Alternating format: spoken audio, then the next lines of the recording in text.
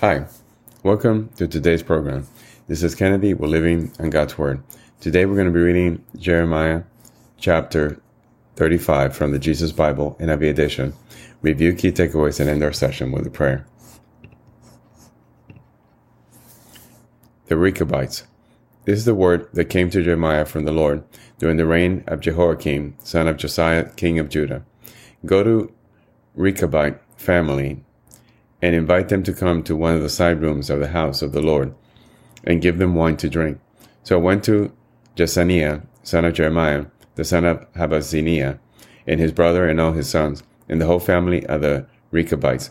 I brought them into the house of the Lord, into the room of the sons of Hanan, son of Igdaliah, the man of God. It was next to the room of the officials, which was over that of Messiah, son of Shallum, the doorkeeper.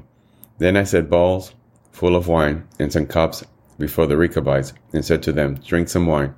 But they replied, We do not drink wine, because our forefather Jehonadab, son of Rechab, gave us this command. Neither you nor your descendants must ever drink wine. Also you must never build houses, sow seed, or plant vineyards. You must never have any of these things, but always live in tents. Then you will live a long time in the land where you're nomads. We have obeyed everything our forefather Jehonadab, son of Rechab, commanded us. Neither we nor our wives nor our sons and daughters have ever drunk wine or built houses to live in or had vineyards, fields, or crops. We have lived in tents and have fully obeyed everything our forefather Jehonadab commanded us. But when Nebuchadnezzar, king of Babylon, invaded this land, we said, Come, we must go to Jerusalem to escape the Babylonian and Aramean armies. So we have remained in Jerusalem.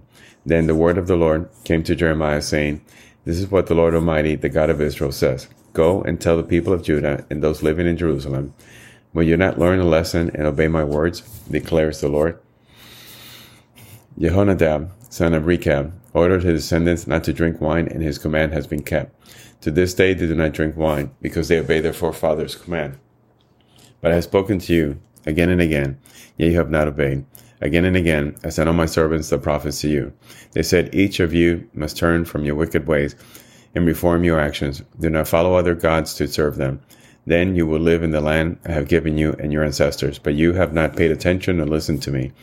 The descendants of Jehonadab, son of Rechab, have carried out the commands their forefather gave them, but these people have not obeyed me.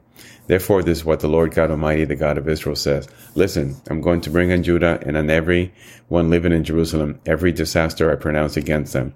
I spoke to them, but they did not listen. I called to them, but they did not answer.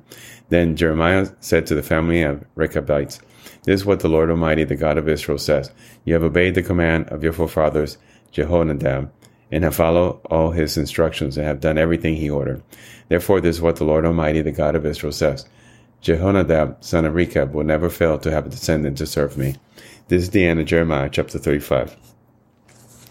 So we see here the word of God through Jeremiah to the Rechabites, and how God makes promise and keeps his promise to a family who actually obeys him. So let us pray. Father, thank you so much for your word of wisdom, for your guidance. We need this in our life. Every day we wake up and we're so fragile. We are tempted. We are derailed. We are provoked. We are immediately thrown off balance by the people we encounter.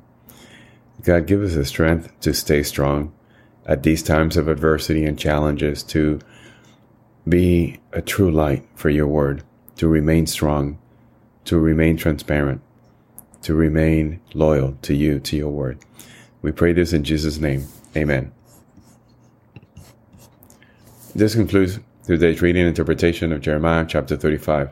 We hope that you will join us again tomorrow. God bless you. This is Kennedy, your brother in Christ always. If you feel so inclined, please review and rate this podcast by scrolling all the way down. Thank you.